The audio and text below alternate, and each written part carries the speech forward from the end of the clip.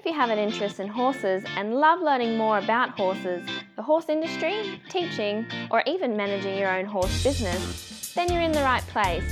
We would love you to join us on our mission, which is to improve the lives of horses around the world through the education of riders, handlers, and trainers. So get comfortable, listen in, and enjoy. This is another of our popular Listener's Choice interviews, which we're playing over the weekend. We've chosen the most popular interviews for you to select the Listener's Choice winner. If you're not sure how the Listener's Choice competition works, have a look at horsechats.com/choice for the rules and the leaderboard. Today's chat's been brought to you by International Horse College. International Horse College's motto is people safety and horse welfare, and you'll find this message throughout our chats. Registered Training Organisation number 31352. Today we're reintroducing Dr. Andrew McLean. Now I say reintroducing because Andrew's already been a guest on episode 003. He was one of our very first guests. Recently I caught up with him at the International Society at Equitation Science, and I'd like to talk to him about his 10 training principles for horses. How are you today, Andrew? I'm very well, thank you. Good. Andrew, can you give me a little bit of a background on these 10 training principles? Who should use them, how they came about, and is there any time that we would go away from these principles and not use them? Okay, yeah, that's a good question because these principles are basic training principles that apply to all horses and all our interactions with horses and any other animal that we train as well. Of course, some of them are to do with riding, so it's obviously not going to be useful for a non-ridden animal, but they're basic training principles which it's all about clarity and consistency in the end. And how they evolve was when I first started to explore this academically, I was doing my PhD and these principles arose from that. And then they first surfaced in the public arena in a book we wrote called Horse Training the McLean Way, and then again in The Truth About Horses. And then Paul McGreevy at Sydney Uni and I decided we would formalise them in a scientific document. So we published them in a paper called The Roles of Learning Theory, Ethology and Horse Training. I think that was about 2006. And since then, we've always maintained that these are a work in progress, that they're not they're not like the 10 Commandments that are there forever. And we're gradually refining them even more when we feel there's something we've got to add, or even just to make them a little bit more digestible and understandable and perhaps to even them out so each 10 has even weight. And at the moment, they don't quite. The first few are a little bit heavier than the others. But that's our mission. The principles themselves haven't changed. It's just, I guess, refining how we present them. Mm-hmm. Okay, so can I talk to you then about the first principle? We'll start off, train according to horses' ethology and cognition. Now, sometimes, and this is from a marketing point of view, we talk about horses. We talk about them, say in a riding school. You might say to a student, oh, your horse has really missed you, so glad to see you today. Oh, they've been looking forward to you coming down for the ride. Or, my horse, I was about to go out, I had my good clothes on, my horse snorted on me because he didn't want me to go out. Are these principles healthy, not healthy? Look, they're okay because in a way that speaks a lot about people's bond with horses, and that's a good thing. Where it isn't such a good thing is if we have unrealistic expectations of the animal's mental ability. Like you can't actually project forward like we can or project back because the cells that we use to do so in the prefrontal cortex just don't exist in the horse's brain. And he never needed them anyway as a grazing animal, because when you have this ability to think ahead and think back, it actually corrupts your memory quite a lot, because every time you think about something, when it's no longer in your perceptive field, you drag the memory out from storage and then you talk about it. And then when you restore it, it gets altered a little bit, which is why human memory is so unreliable in a courtroom. And yet horses have an outstanding memory. And that's because they don't just think about them and put them back, and they don't get corrupted by the context. A horse's memory is basically a trigger-based memory. So it gets triggered by certain things. For example, if a feed bucket means here comes food, or the sound of your car or anything like that, that will bring up behaviour. that's associated with that particular thing. And the same with fear. If you hit the horse with a stick, he soon learns that the appearance of the stick means something bad. But the fact is he can't think about the stick while he's not seeing it. So where this is a problem is if people use delayed punishments and delayed reward, and they definitely do. I mean, you see it all the time. And it's even condoned to some extent in the rules, which it shouldn't be. You know, it should be completely forbidden that you ever hit a horse 1 or 2 seconds after it's refused the jump, because that just makes him more nervous. And yes, maybe he's likely to jump and people think it worked, but that's just because any flighty animal is liable to jump anything, but they don't jump it particularly well. So I think we have to be careful that we don't overlay the horse's brain with our expectations as if they're just like us and therefore you can blame them for a lot of things. I think we need to be better trainers, and that's the fact. And the people are better trainers, they get a better outcome. Okay. So the more that they understand about horses, the better trainer they're going to be. Yeah, and horses really, you know, they live in the moment, and we need to recognise that, and they don't think ahead and think back, and they don't need to reason like that because it's just never part of a grazing lifestyle. That grazers themselves collectively have never evolved. Okay. So we have to be careful how we think of them. The other principle, ethology, if I talk to that for a second, sure. Because ethology just refers to the study of animal behaviour. And what ethology basically means from our point of view as horse trainers is it means we need to understand, for example, that the flight response is really strong in an animal like a horse. You know, he has a very insecure life in the sense that they're evolved to live on the open grassland, which is a dangerous place. You're always in view of the predator, or the predator knows where you are pretty much most of the time. So you need very good senses and responses, and the flight response is very strong in horses compared to many other animals. And once we trigger that, that can lead to dangerous problems. We also need to understand the horse's social structure. You know, people talk about, and it's so common, you hear it all the time, even people who should know better, vets talk about it sometimes.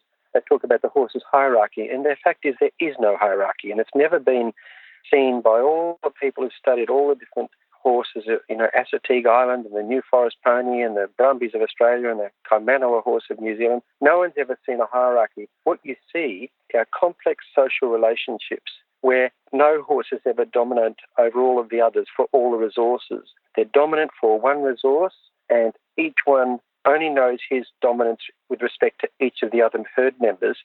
So it's not like A dominates B, dominates C, dominates D. D could well dominate A for food, but maybe not for space.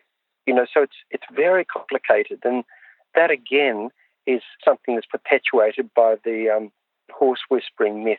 You know that therefore, if you're the dominant one, the horse will respect you, and it doesn't. It's too simplistic. It doesn't work like that.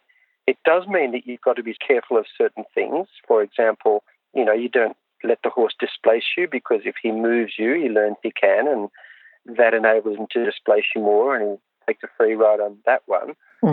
But it's of no place in training. Training is just about being very effective, and that's why someone who's disabled can be more effective than a strapping cowboy.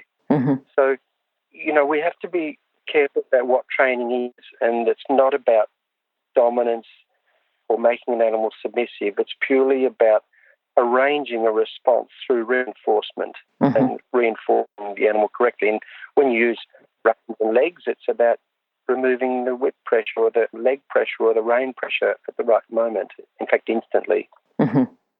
It's those sorts of things, and also just including the horse's need for socialisation. You know, he's a social animal, so it's really important to horses to, you know, if possible, to have social contact with other horses. They're just much better for it. They're less insecure. So horses that are isolated tend to shy more. They tend also to be more vulnerable to if a tree branch falls down to run through a fence than if they're in a group. They also need to forage. You know, they're wired to forage for 13 hours a day.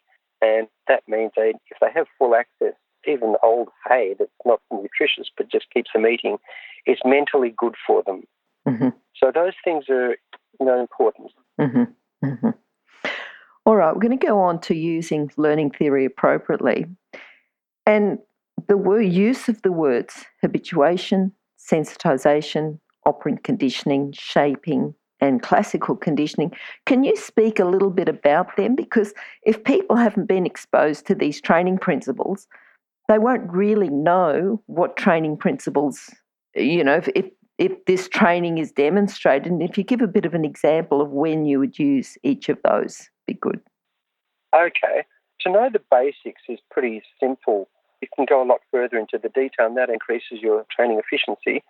But the first one, habituation, just simply means getting used to something. Mm-hmm. So, you want animals to become used to their environment, not shy from every little thing that moves and a plastic bag in the wind and all of those sorts of things, child on a bicycle. And so habituation refers to the animal's natural tendency to learn not to react to those things.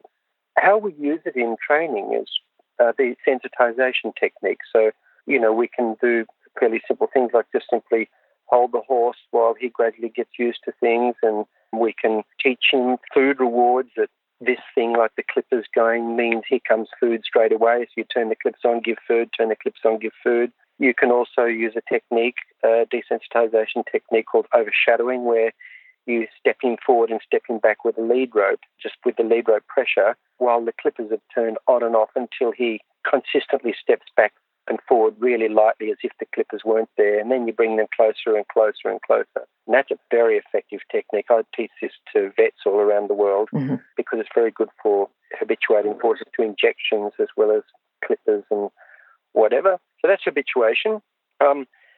Operant conditioning is really the big one, but it's, from our point of view in training, it's just about using the pressure and release of the leg pressure and the rein pressure via the bit very effectively, where, we use the pressure to motivate the animal to give a response because he wants to remove it. And if he gives any response at all and we remove the pressure, we've trained that response, or we at least have begun training that response. So we've got to really make sure that any pressures get released at the moment that is correct, and people are very bad at that typically until you teach them. So, for example, the way they use the whip, the most effective way is just using it in tapping, not one hard whack, because one hard whack, if you want the horse to go forward, might cause him to shoot upwards or backwards or kick out. And if the pressure goes away, which it does after one hard whack, then the animal learns, obviously leaping or kicking out is what removed it. So it's better to use it in a tapping motion and keep tapping until you get the answer and then remove it. And so that's the way you would do it to be an effective trainer. Then also, if we look at the other side of the coin, how we use positive reinforcement. When we ride, if we scratch the horse at the base of the wither, there are plenty of studies that show that lowers heart rate and makes the horse more relaxed. So it's quite a valuable primary reinforcer. And if you say the word good boy and then rub him at the wither or scratching there rather than pat him, because patting's not reinforcing actually. There's studies that have looked into patting have shown no reinforcement at all. Whereas if you scratch, there is some reinforcement. So saying good boy, then a scratch after he does something that you wanted him to do is also a valuable one. And then there's also clicker training where you can use either voice, say good boy again, or the clicker, a handheld sort of Bertie Beetle type clicker, where you click just before you give food. And so you click the moment the horse gives the right answer. So, for example, I had a horse this morning that was nervous in the stable. So we target trained the horse in the stable. So we get a target, which is just, in this case, it was just a plastic bag. And when the horse touched the plastic bag, I clicked and then gave food. And very quickly, the horse learns to reach forward and touch the bag wherever it is, up high, down low, anywhere. And you're actually putting in place the relationship between the click and the food. Mm-hmm. And you always give the food after the click. That's important.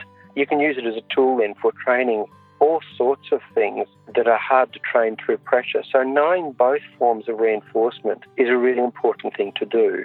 And then finally, the classical conditioning part is just simply how the horse learns a cue. So, for example, when you say good boy, that's using classical conditioning that's associated with the food. If you say the word back and then you tap him with the stick or him to go back, the word back becomes classically conditioned. So classical conditioning evolved as a predictive behaviour so that the animal would learn to gain control of his environment by learning that, for example, bird sound means here comes a predator, or this particular visual signal means here comes food. So it's just learning cues and hints and signals. That's what classical conditioning is. And the way it's most effectively done is if the hint comes, the cue comes first. And then the last one, shaping, is not some learning mechanism, but it's just a process of building a response whereby you choose the most basic thing to reward first. So you want to pick his leg up, and you just simply reward him just moving his leg up a little bit. And when he does it quite reliably, then you start upping the stakes and you start rewarding him for lifting his leg progressively higher and higher, or striking with it, or holding it up in the air for a long time, whatever you decide. But you can shape it and get a good outcome if you're careful to fill in all the spaces from the goal right down to the very first and most basic attempt. So that's pretty much about user learning theory effectively. Now, a lot of people train horses and may not understand some of these words. Do you find that good trainers that are training horses well, the horses are happy, are already using a lot of this learning theory without actually knowing the names of it and knowing maybe they're more practitioners than theorists, and without actually knowing what they're doing, they're instinctively doing a lot of this anyway? Yes, that's what good trainers do. That's why I developed my online course, because good trainers are very few and far between. And we have very good horse trainers in Australia riding and training horses at the highest levels of horse sports and many others as well, and all throughout the world. But they do these things and they use good timing, but they don't necessarily know what they're doing. And it's only when you point it out to them what they are actually doing that they realise that it actually just putting the science to their actions. Mm-hmm. For the rest of us, and this is the reason I was saying I developed this course, was because we don't have the advantage of that innate ability, or that whatever ability it is. It's probably more learned from role models or whatever in their early days, but we don't have that ability. So we can teach them through teaching the language of learning theory, and that's really effective. And I just think everybody benefits, even at the highest level. The most successful riders can do even better if they know these tools, because these tools are basically describing the neural wiring, the wiring of the brain of the animal that you hijack when you train. Yep. All right, that's good. And good to know that a lot of people are trying to be on the right track, but if they've just got that bit more of the theory, and understanding behind them, it's going to increase their ability even more. Now, just moving on to number 3 now, we've got training easy to discriminate signals. Yeah, okay. Well, this is a simple one. The first 2 that I've just described are the most lengthy. This is just really simple. It just means make sure that of all the signals you have for the horse to do whatever you want to do, the whole range of behaviours from the beginning of your touching the horse with a lead rein through to riding it, just make sure that every signal is easy to discriminate. Mm-hmm. And you see, particularly it's relevant for riding, because when you ride a horse, if you think of where you use your leg and how you use it, there's often quite a bit of overlap, and we expect the horse to know the answer. And so just thinking about your training and recognising that the signals need to be easy for him to discriminate as much as possible. Strangely, that is really possible with the way dressage is designed, because it's so incredibly clever. It's a stroke of genius as it's evolved over the few hundred years, that the way you should use your leg aids is to increase the ability of the horse to be able to discriminate. But many people, particularly riders that succeed very well, tend to have really blurry aids, and then the horse gets the blame and the horse is confused. Stop. I need to interrupt this chat for a hot off the press notification. That is, that the latest version of the book, 101 Careers in the Horse Industry, is now available, and the best news is that it's a free download. So if you work in the horse industry, if you have a plan to work in the horse industry and have a career in the horse industry, or if you know someone who plans to have a career in this fabulous industry, then this is an essential book for you to read now and then keep as a reference as you progress through your career. With over 100 jobs to choose from, you'll probably find at least one that you'd happily do without being paid. So simply go to internationalhorsecollege.com, scroll down to the bottom of the page and click on the 101 Careers in the Horse Industry button to receive your free career book. Imagine, maybe one day you could be a guest on Horse Chats. What sort of exercises would they use for the, just to show that the aids are clear? I mean, just ones like, and I'm thinking dressage, we might move the forelegs over, move the hindquarters, the gaits. Is that the sort of things that you mean? Yeah. So it's very common. I try and get rid of it as much as I can, but it's very common for people to turn using their legs. Now, that would be okay if you didn't use your legs for anything else, but since people use their legs usually in the same place anyhow for go, and all the other things you want from the go signal, you want to be able to discriminate the difference between going faster tempo or longer strides. Mm-hmm. And yet people use a leg in the same old place for going faster, up a gate, and even turning, and then wonder why the horse shies or you don't have as much control because all the signals are too overlapping. Yep. And where people use the leg often, I ask them, and it's never a very good answer, because they use the leg for bending, they use the leg for faster, for upper gate, for going longer in the stride, for eliciting canter and lateral movements. Now, most people do shift the leg back for those things, so that's a new sight, which is a good thing. But it's just that you don't want to have any single leg pressure that means more than one thing. So to me, turning the horse is as simple as just a very light closing of the finger on one side to turn. Mm-hmm. And that's all it should ever be. And if you use your leg, I think you have to recognise that your legs are your go signal. You can use your legs straight after, but not during that rein signal, because one will outcompete the other. Good. All right, now number 4 is shaping responses and movements. Yeah, now that's really what I was talking about in that learning theory one, that we just need to make sure we build responses from the start, from something easy for the horse to do that's likely to give the answer, right up to the most complex refinement of the goal. So, for example, I'll use an elephant example because this is what I'm doing a lot of and it's quite complex. Is teaching an elephant to pick up a stick and give it to the rider on the back, the mahout, who sits on the elephant's back. So in the very beginning, we just teach the elephant to touch the stick, and we make it easy because we put sugar on the stick, just molasses. Mm-hmm. And of course the elephant wants to touch the stick, and when he does, we reward that. And then we reward him for holding the stick for a little bit longer once he's got a hold of it, and for raising it higher and higher, but not for going lower. And we add the voice cue to that as well, once at a certain stage of giving it to the mahout and releasing it. So there's quite a lot of steps, but if you're careful building that response, it's very doable. So it's the same for horses. When you're building piaffe, for example, or passage or anything complicated, you would just reward the slightest movement and then bigger and bigger. But plenty of people are unhappy with the movement that's not quite the quality they're after in the end. Yet we should really be happy with it and just don't go backwards. Just keep going forwards and reward it for being bigger. And that's where positive reinforcement can really help too, because you cannot train piaffe and passage from negative reinforcement from the whip tap anywhere near as well as you can by using the combined reinforcement, which is the use of the pressure and release with a food reward. Because the trainer on the ground can see when it's a high step and you can click for the high step, and then the horse just is crazy about repeating it. I don't know why people don't use it more often. It's just so fantastic.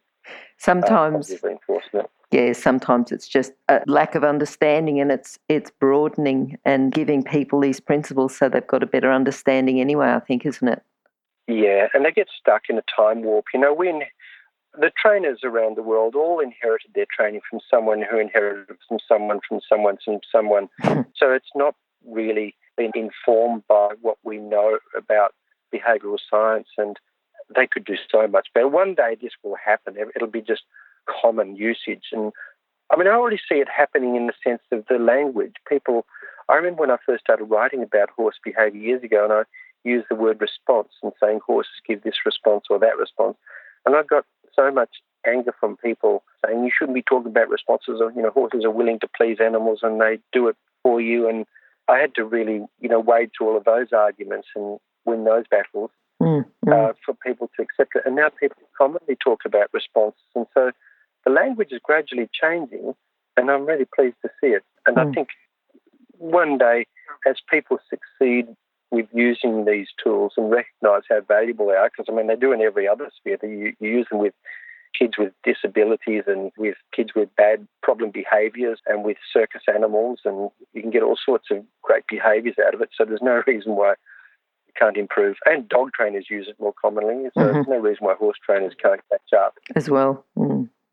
All right. Now, the next one is elicit responses one at a time. So can you speak about how, if we're eliciting responses one at a time, and a horse can go out and do a very complicated dressage test, where they're sort of moving in and out from piaffe to passage and one-time changes and going into canter pirouette, how quick can these responses be? And what's the steps in training? How soon should the horse respond? So if you can talk a little bit about the timing when we talk about eliciting responses one at a time. Okay, well, see, when you first train a young horse, you keep all of your requests quite separated, so the horse has got time to do it because he's still trawling through his memory and learning it. It's not a habit yet. But when these things become habit and the horse has been going for maybe a year or two, you get a lot quicker. And what has been shown in biomechanics is that animals are only receptive to a signal when they're in a swing phase, in other words, in the air. So if a horse is turning, for example, to the right, the most correct and most efficient time to ask him to turn is just as the right foreleg's about to leave the ground. And you can, of course, turn if you don't get that right, because one leg will be halfway off the ground, but it makes training less efficient and much slower. And, of course, if you reward a different leg for doing different things, you can already train the horse to turn where he lapses on one shoulder and drops a shoulder, and that's a problem. Or people even reward turns when the horse didn't turn his front legs but turned his back legs, which is the wrong thing, and then the horse is quite confused.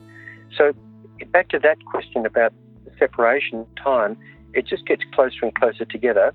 And if you think of the beat of the rhythm, so within walk you've got 4 beats, in trot you've got 2, and in canter you've got 3. You should only ask an aid during one of those beats, but you can ask straight after that beat another question. So, for example, you can turn, and after the right foreleg comes the left hind leg anyhow in the normal biomechanical gait. And so you can say turn, go with your left leg. But if you do it at the same time, you've asked 2 requests for 2 different actions at the same time, and one of them will be overshadowed, and that's what you don't want. Okay. And knowing that biomechanical thing really helps a lot. And when, again, you look at good trainers, you'll see that they do it. Like Charlotte Dujardin's timing is impeccable. It's at the beginning of the swing phase. Now at the Global Dressage Forum in Denmark, I spoke to her about that, and she was unaware that that's what she did, but she's just good at it. But if the rest of us are aware of when she uses it, maybe we should aim to be that good. And plenty of trainers have been so good too, but many of them, use their aids at the wrong time. I helped a disabled girl using her whip tap to get the horse going sideways because she had no legs, but her timing was poor, and so the horse then was getting angry, and then the horse is the one everyone thinks, oh, he's just a bit of a pig, but he's not. You're just asking at the wrong time. So asking at the right time and separating everything is important. And I often say to people, it's like words. You can't pile all your words on top of one another. They're separated. So training and riding an animal is just like a musical instrument, but there are no chords, and every note is asked one after the other. So it's like a symphony of requests. That's a good way to explain it. Yeah. The musical instrument and just one note and one after the other after the other. Yeah. Yeah. And everything goes like that. There's not one single movement that you do on a horse in dressage that is not about one thing at one moment. You can nudge the horse for a higher reach of his leg in piaffe or passage, and you can also go with the range at the end of it for the next swing phase. So it's such a valuable thing knowing that. There's a lot more. There are a few more complications with the biomechanics to increase efficiency, but it's amazing what you can do if you do it like that. Okay. All right, now the next one is train only one response per signal. And you were talking a little bit about that before, just with a pirouette or moving the front legs. Can you speak a bit more about that? Number 6, train only one response per signal? Yeah, I mean, it just simply means, again, as I mentioned, and see, this is what we're refining these principles. We're going to cluster all of those eventually into, this is our next project, into a principle about the aids. But it is important for people to recognise that you just want one signal for each response. You can have many different signals, but you can't have many different responses. So, if you squeeze the horse with your leg, it must mean go forward, go faster, go whatever. But you don't want it to have a whole array of other meanings. And where that's relevant are things like, for example, the reins. People make the horse round with the reins frequently. And if you do that by just sawing on the mouth to make the horse pull his nose in, I mean, judges can usually, a good judge consider that gives you false carriage anyway, but now your brakes, which are your reins, are now failing. So now you've got a horse that's liable to bolt or doesn't stop so well. He's really heavier and heavier. And the dressage horse typically gets very heavy, and I know they do because I've ridden many of them at high levels from people that I've taught all around the world, and they're often many kilos the pressure to stop the horse. And that's madness because it makes the horse unsafe, but it also means that the horse is going to be quite stressed because no animal needs 3 kilograms in his mouth. They never evolved for that. That's too much. We couldn't take it. Yep. So, one signal, one response, very simple but really important. Okay. Oh, hang on a sec. Let me interrupt to let people know about the horse industry qualifications at onlinehorsecollege.com. If you have a look at the flexible options, there's online theory and the practical components can be completed by video or with a qualified expert in your area. That website again is onlinehorsecollege.com. Okay, thanks. All right, now we've got forming consistent habits, and I think, just as riders we try and form consistent habits. It's sort of self-explanatory, but do you want to talk a bit more about that? Yeah.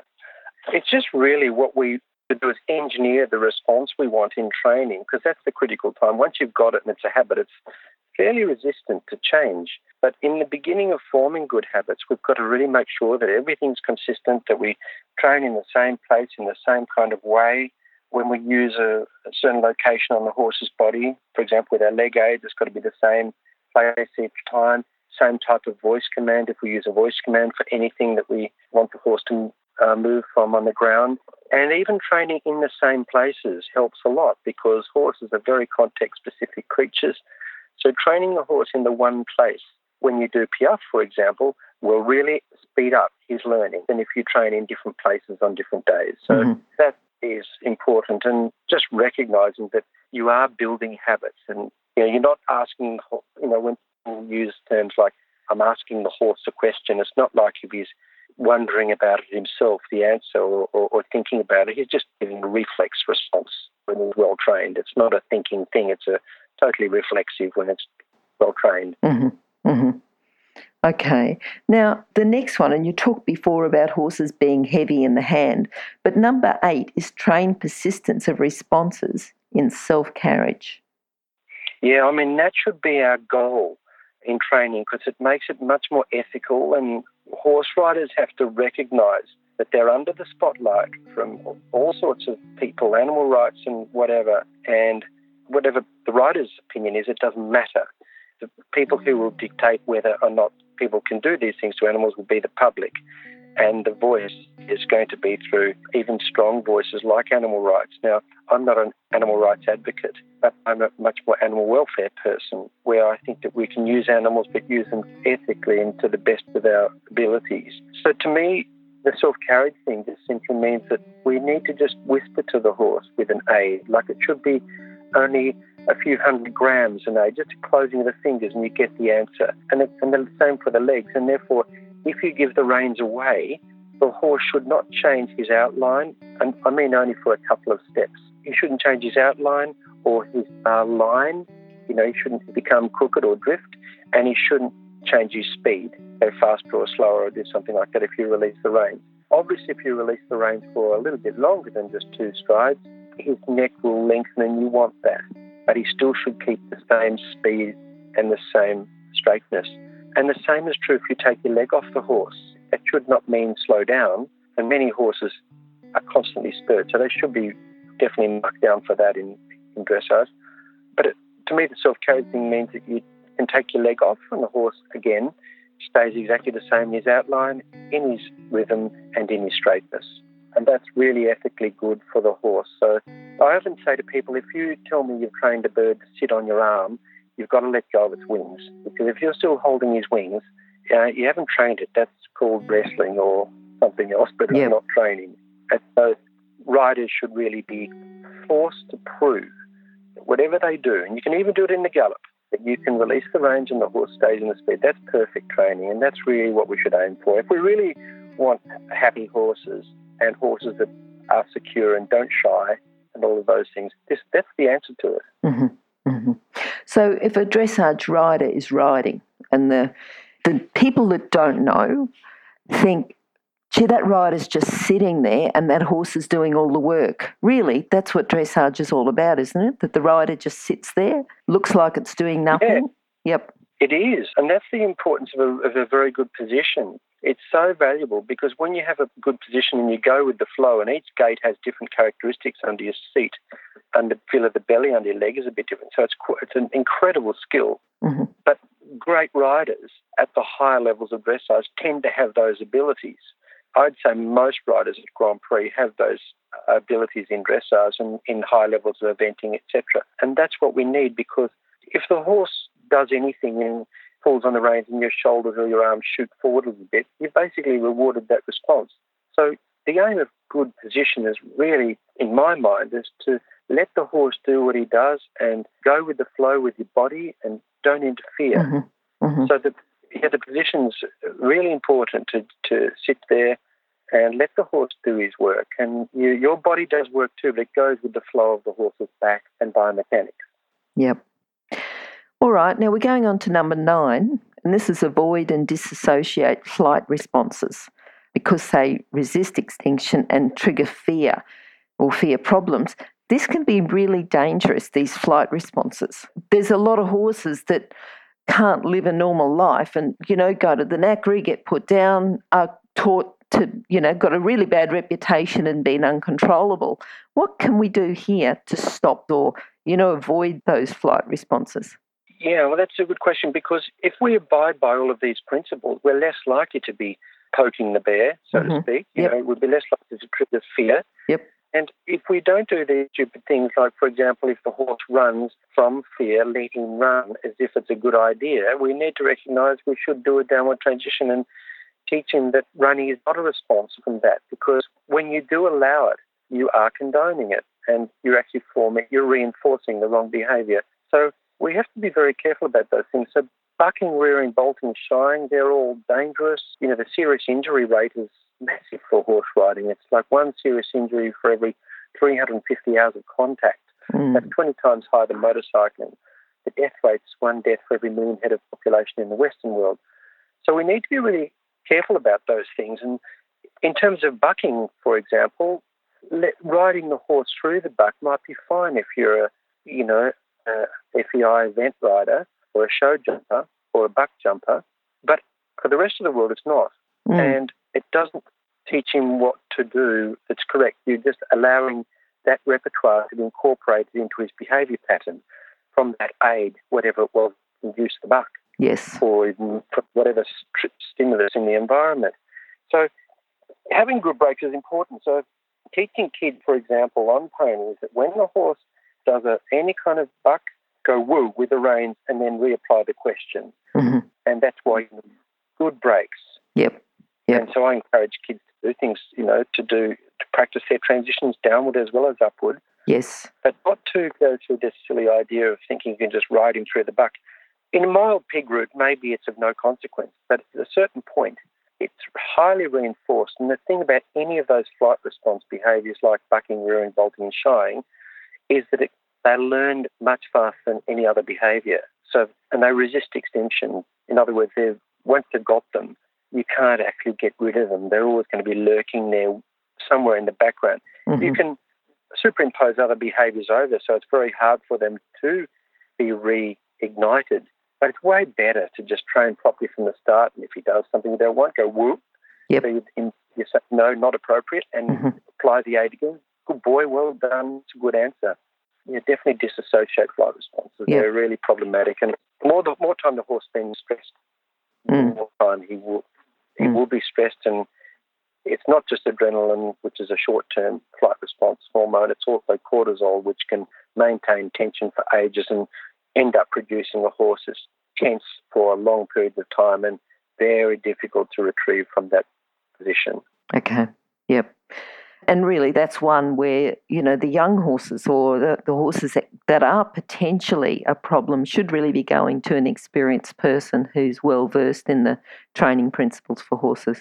Yeah, that's right. I think it's also where we need to be very careful about our own abilities. And, there's certain horses that are going to be very good for professionals, but there's also horses that are not, those same horses might not be good for leisure riders. So people should bite off more than they can chew, because the modern-day jumper and the modern-day dressage horse is much more sensitive than the old-fashioned ones, and is harder to train and ride, and you've got to sit out some behaviours that maybe are hard to sit out. So we really have to be honest about what's appropriate for the rider and tell them.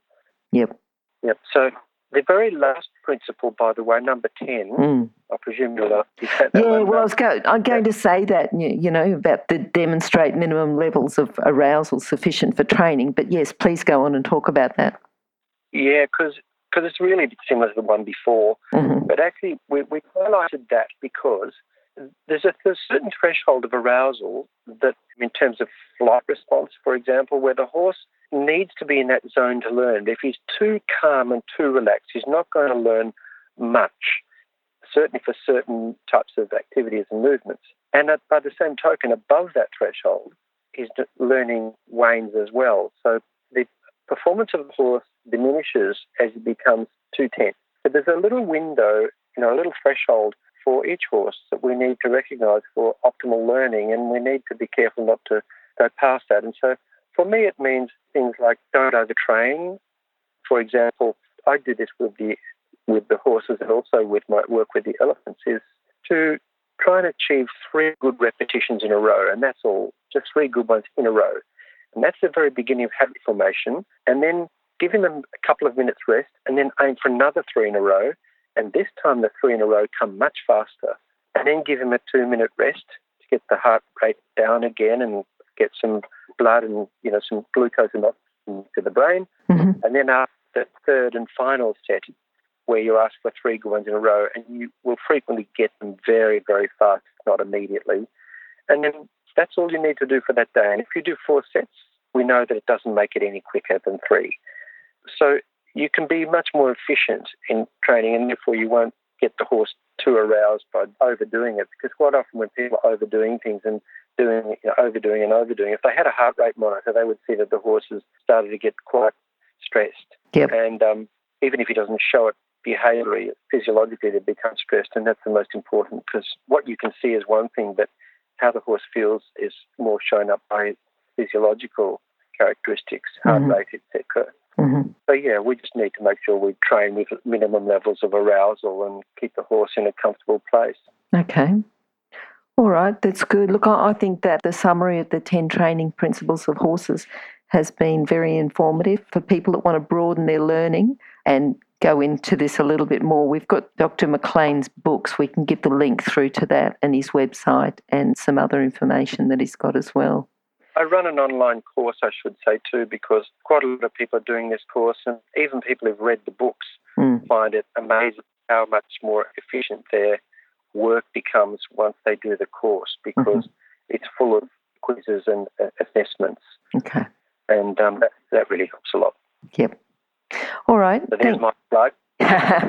All right, we'll put those details on that link. But if you want to just, what is the name? It's esi-education.com, is that right? That's right, yeah. Okay, all right. Thank you very much for talking to us today, Andrew. Hopefully we'll catch up again sometime soon. It's a great opportunity for people to just go a little bit more into the understanding of training their horses and how they train. And a lot of people do. We're on the right track, but, it just gives you a little bit more of an understanding. And for those people that might need a bit more information, I think that's good as well. So thank you. You're welcome. I think with education, everybody will do better. Yep. All right. Well, hopefully we'll talk to you sometime soon. Thanks a lot, Glenys. Bye. Okay, bye-bye. If you've enjoyed this chat, then please comment, rate and subscribe. If you'd like any changes or recommendations for guests, then please contact us through horsechats.com. And while you're online, have a look at the government-accredited courses at internationalhorsecollege.com. Registered Training Organisation 31352. Remember that our comments and instructions are general in nature and do not take into consideration your individual horses or your individual ability and circumstances. If you enjoyed this podcast, then please leave your comment below.